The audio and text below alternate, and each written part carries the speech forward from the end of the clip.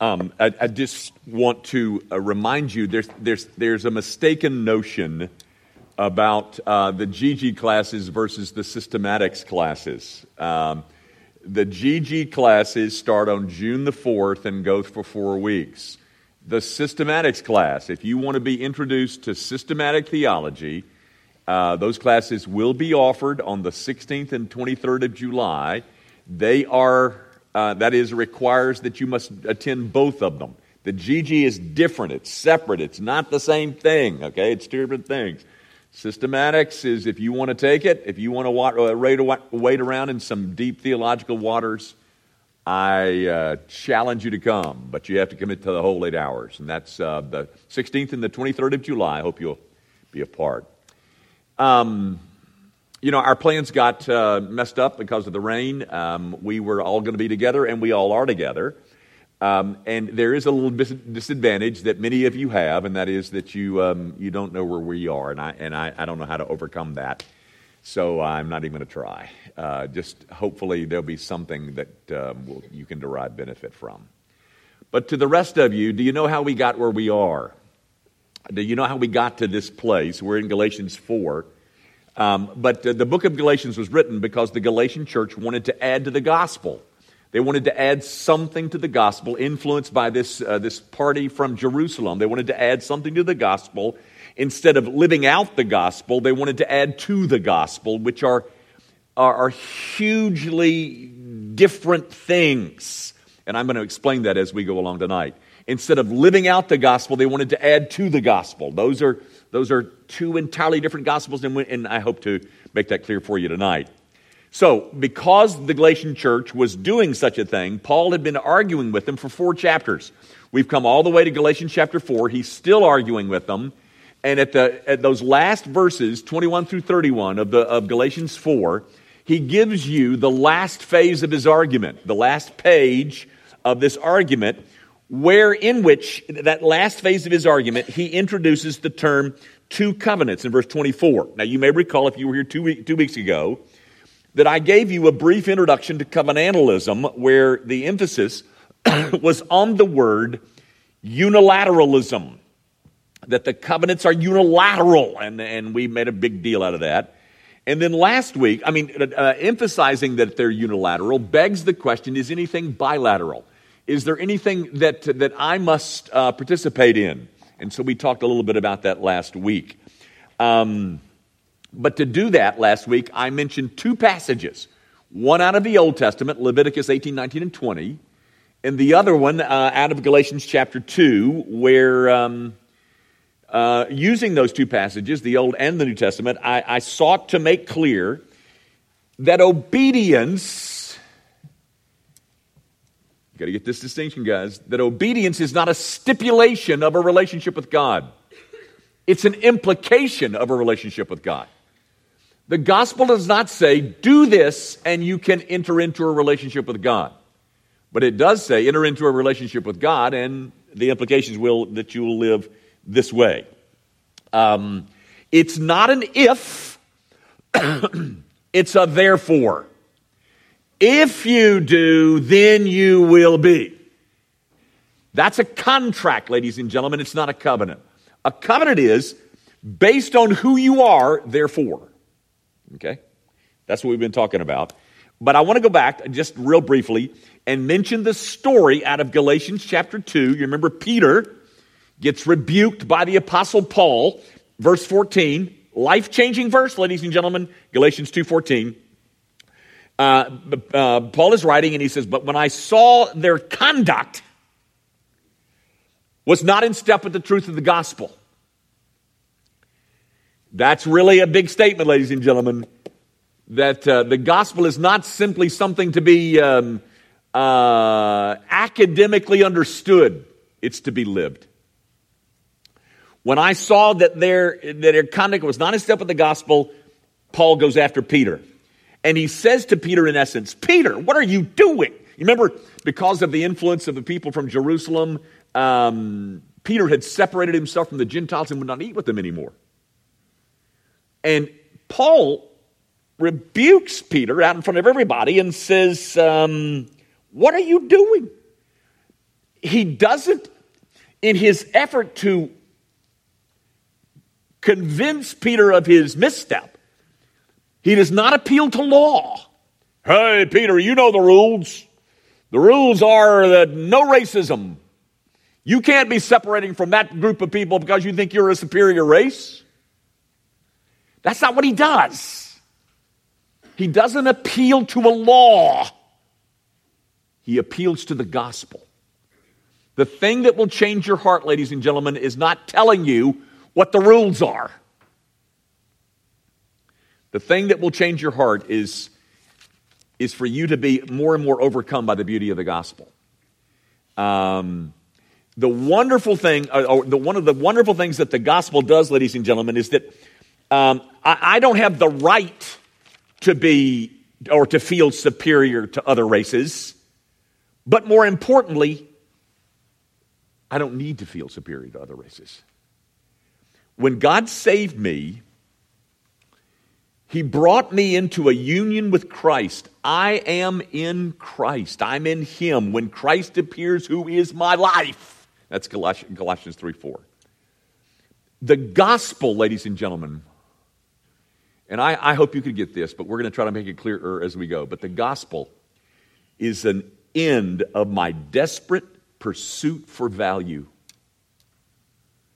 We all want to be valuable. And the gospel brings a halt to this desperate quest that we're on to gain or find or establish my value.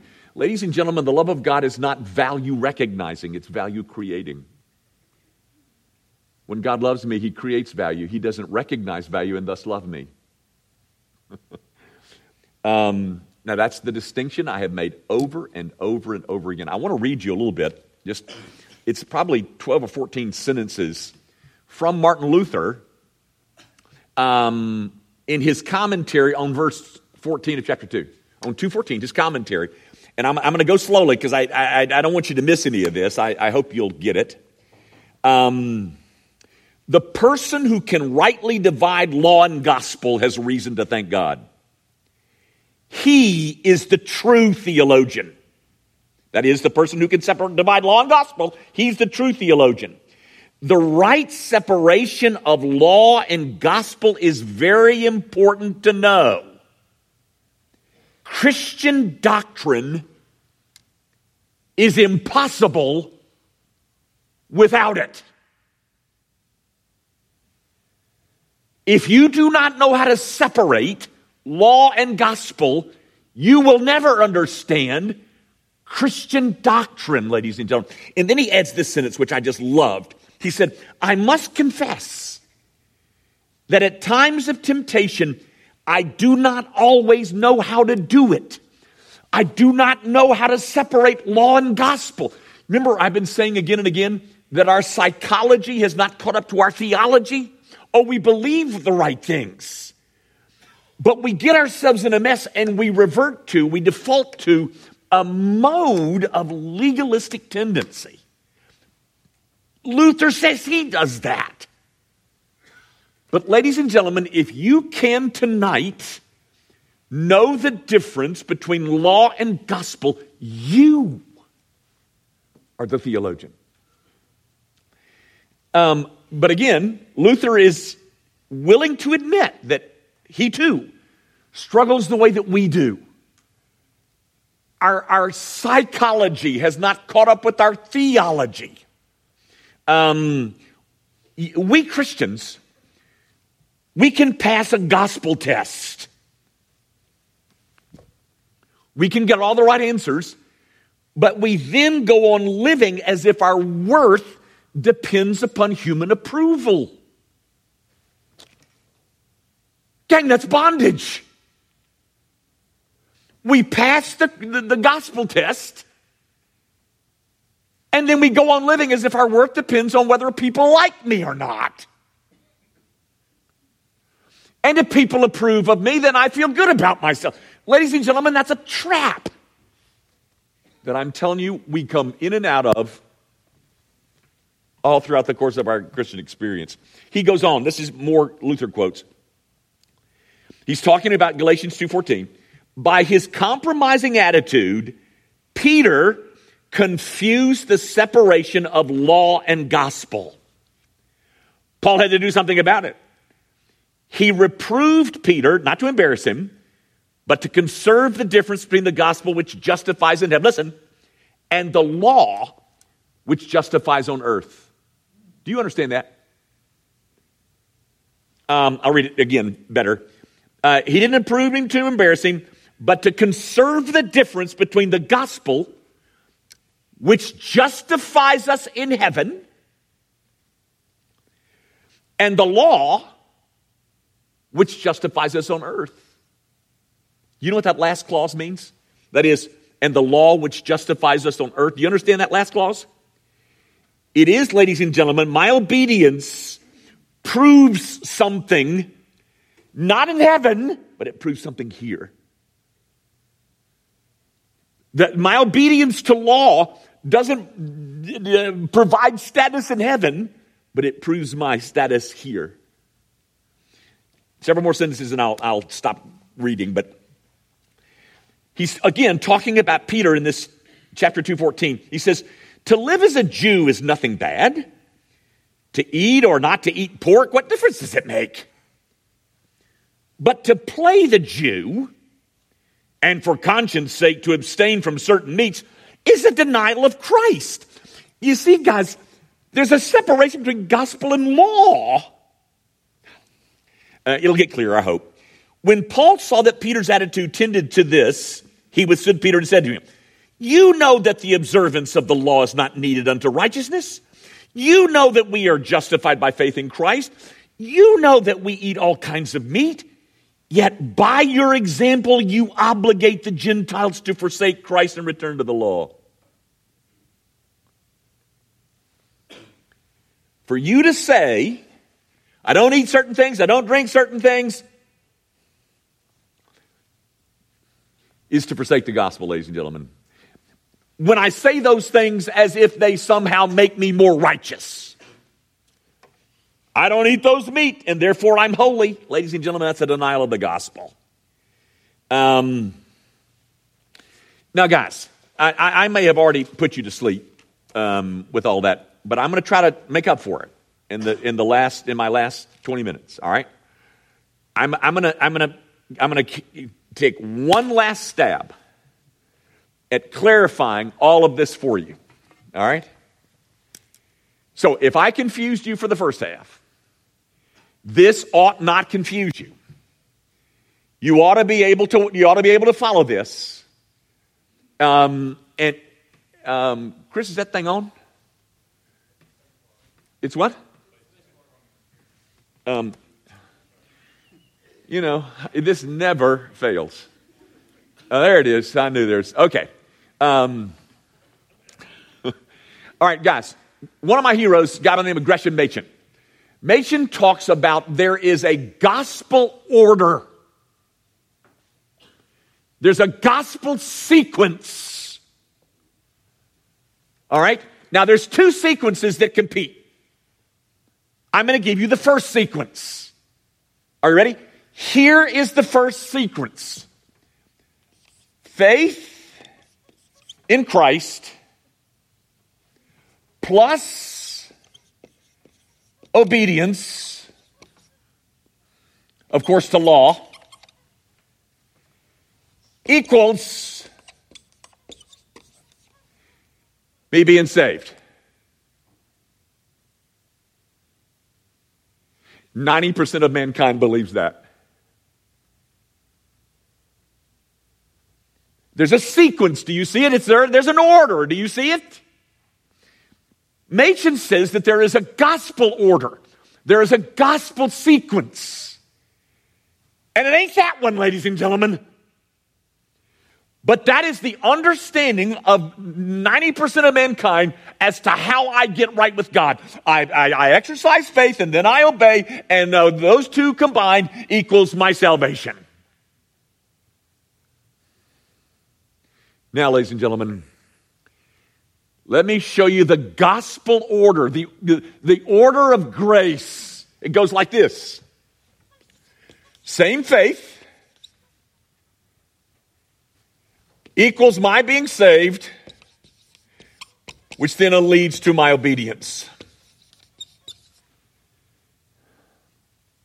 All right, guys, listen to me.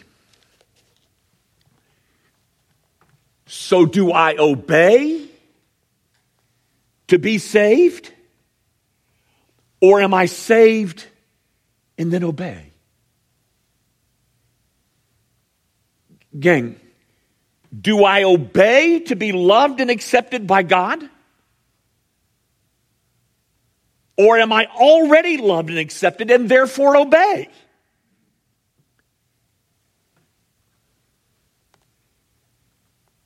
If you cannot answer those questions, ladies and gentlemen, you do not understand the gospel of Jesus Christ. Do I create a righteous record based on my obediences, and then God rewards me based on that record?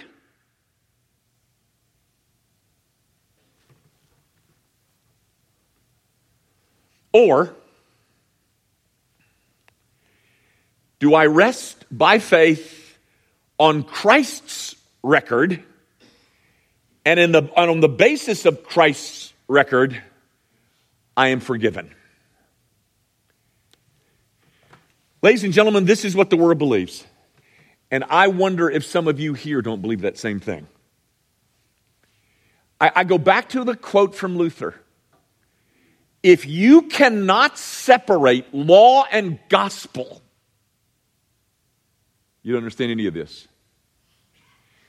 Ladies and gentlemen, I may have confused you in the first 15 minutes, but this is not confusing. This is simple.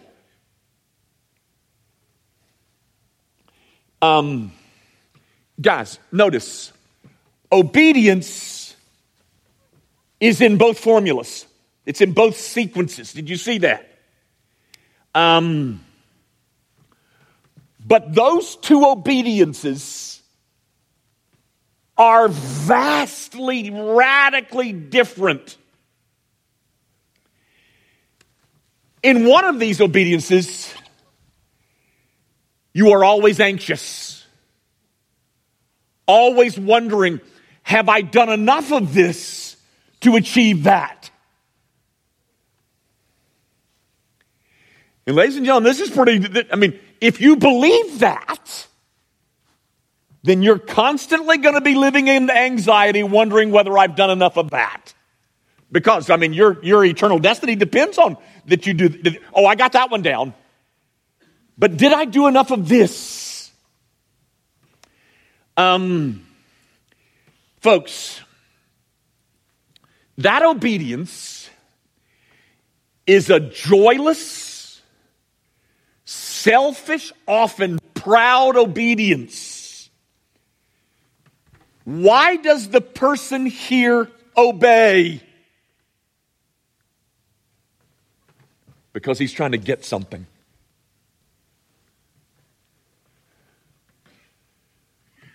See, obedience is in both sequences. But the motives behind those obedience, and by the way, sometimes these folks look a whole lot like these folks, or even better, because they're so studious about their, always wondering if I've done enough of it. So, but the motive for this obedience is I want to get something from God. And so it's completely selfish. It's often proud because, very frankly, my obedience is better than your obedience, and therefore I'm better off than you are. If you subscribe to such a sequence, then you live in this world of insecurity, judgmentalism, pride, all because your motives for obedience are all wrong. Gang, obedience in this gospel order, this obedience is altogether different from that obedience. Although on the outside it might look the same. I'm just going to use this one because it's an easy one. And let's just say tithing. Everybody knows the word at least. Let's say both of these people do that. The motive for tithing in this person is that I think I can get something from God. But the motive for tithing in this person, he's already got that. His motive is completely different. It's an expression of gratitude. It's an expression of appreciation. Guys, because the motives for obedience are so different in these two things, the effects on our lives are also radically different. Listen to me. If this is who I am, then I don't ever have to compare myself with you again.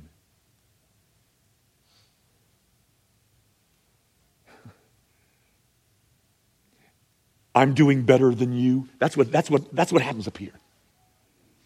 I don't ever have to compare myself with you again. Because first of all, the standard is not you, the standard is Christ. Now, I can compare myself to Christ. But I don't have to go around thinking, well, how many verses of Scripture did you memorize this week?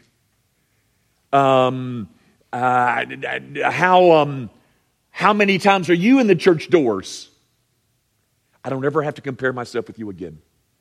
Secondly, I don't ever have to judge your failures.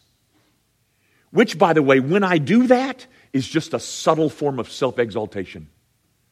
Because when you fail, then I feel better about myself. Because I'm comparing myself with you, and you just failed, and I didn't. And by the way, when you do fail, I sure feel better about myself. So I take a certain joy in your failure.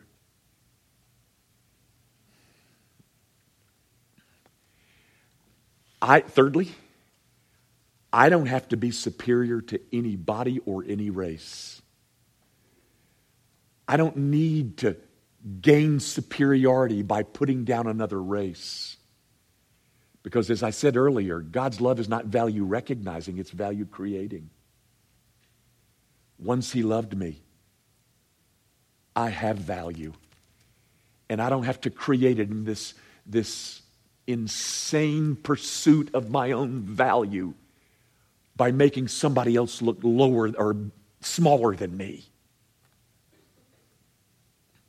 And this is something that I said last week because I told you last week that I deal with this in a counseling setting, at least in my life, that is in my little counseling world, more than anything else, and it's shame. And I'm telling you guys, if you are dealing with shame over some past failure, I will tell you it didn't come from God. I think I know where it came from. And it smells like smoke. Now, here's the thing that I hope you will realize.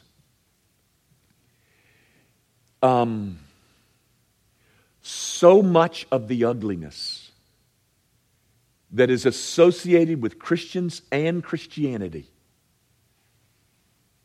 is the direct result of living like this.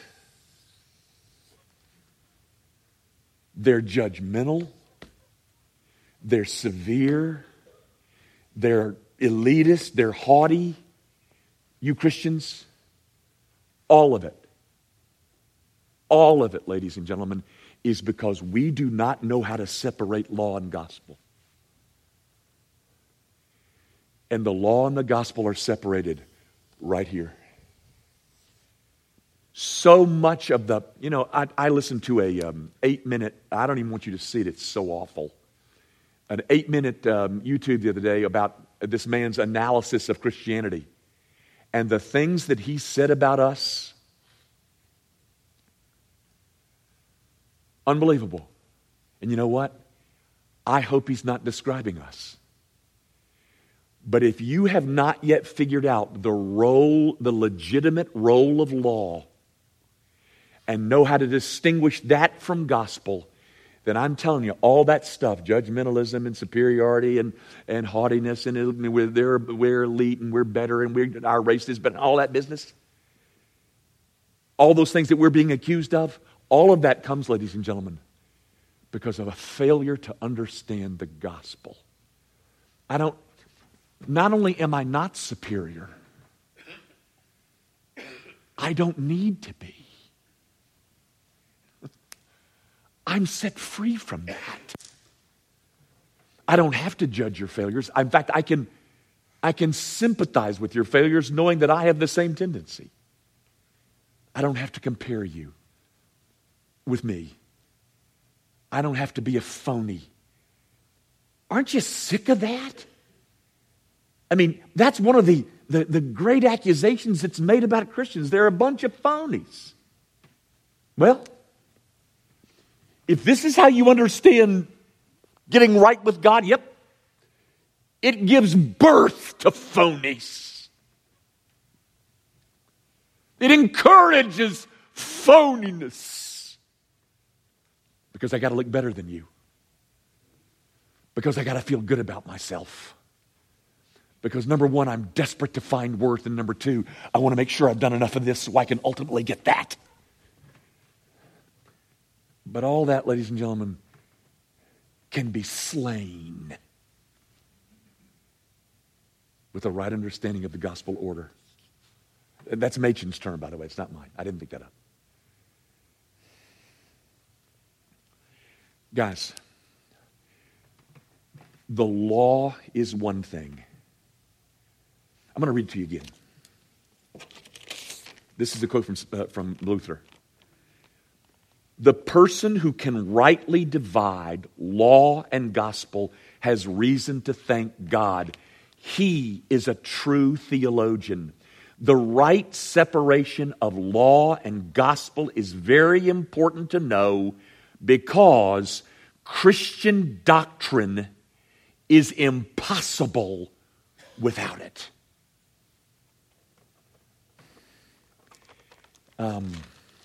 Until you make this distinction, ladies and gentlemen, everything that you've got is tainted by your own sense of legalism that gives birth to a bunch of ugliness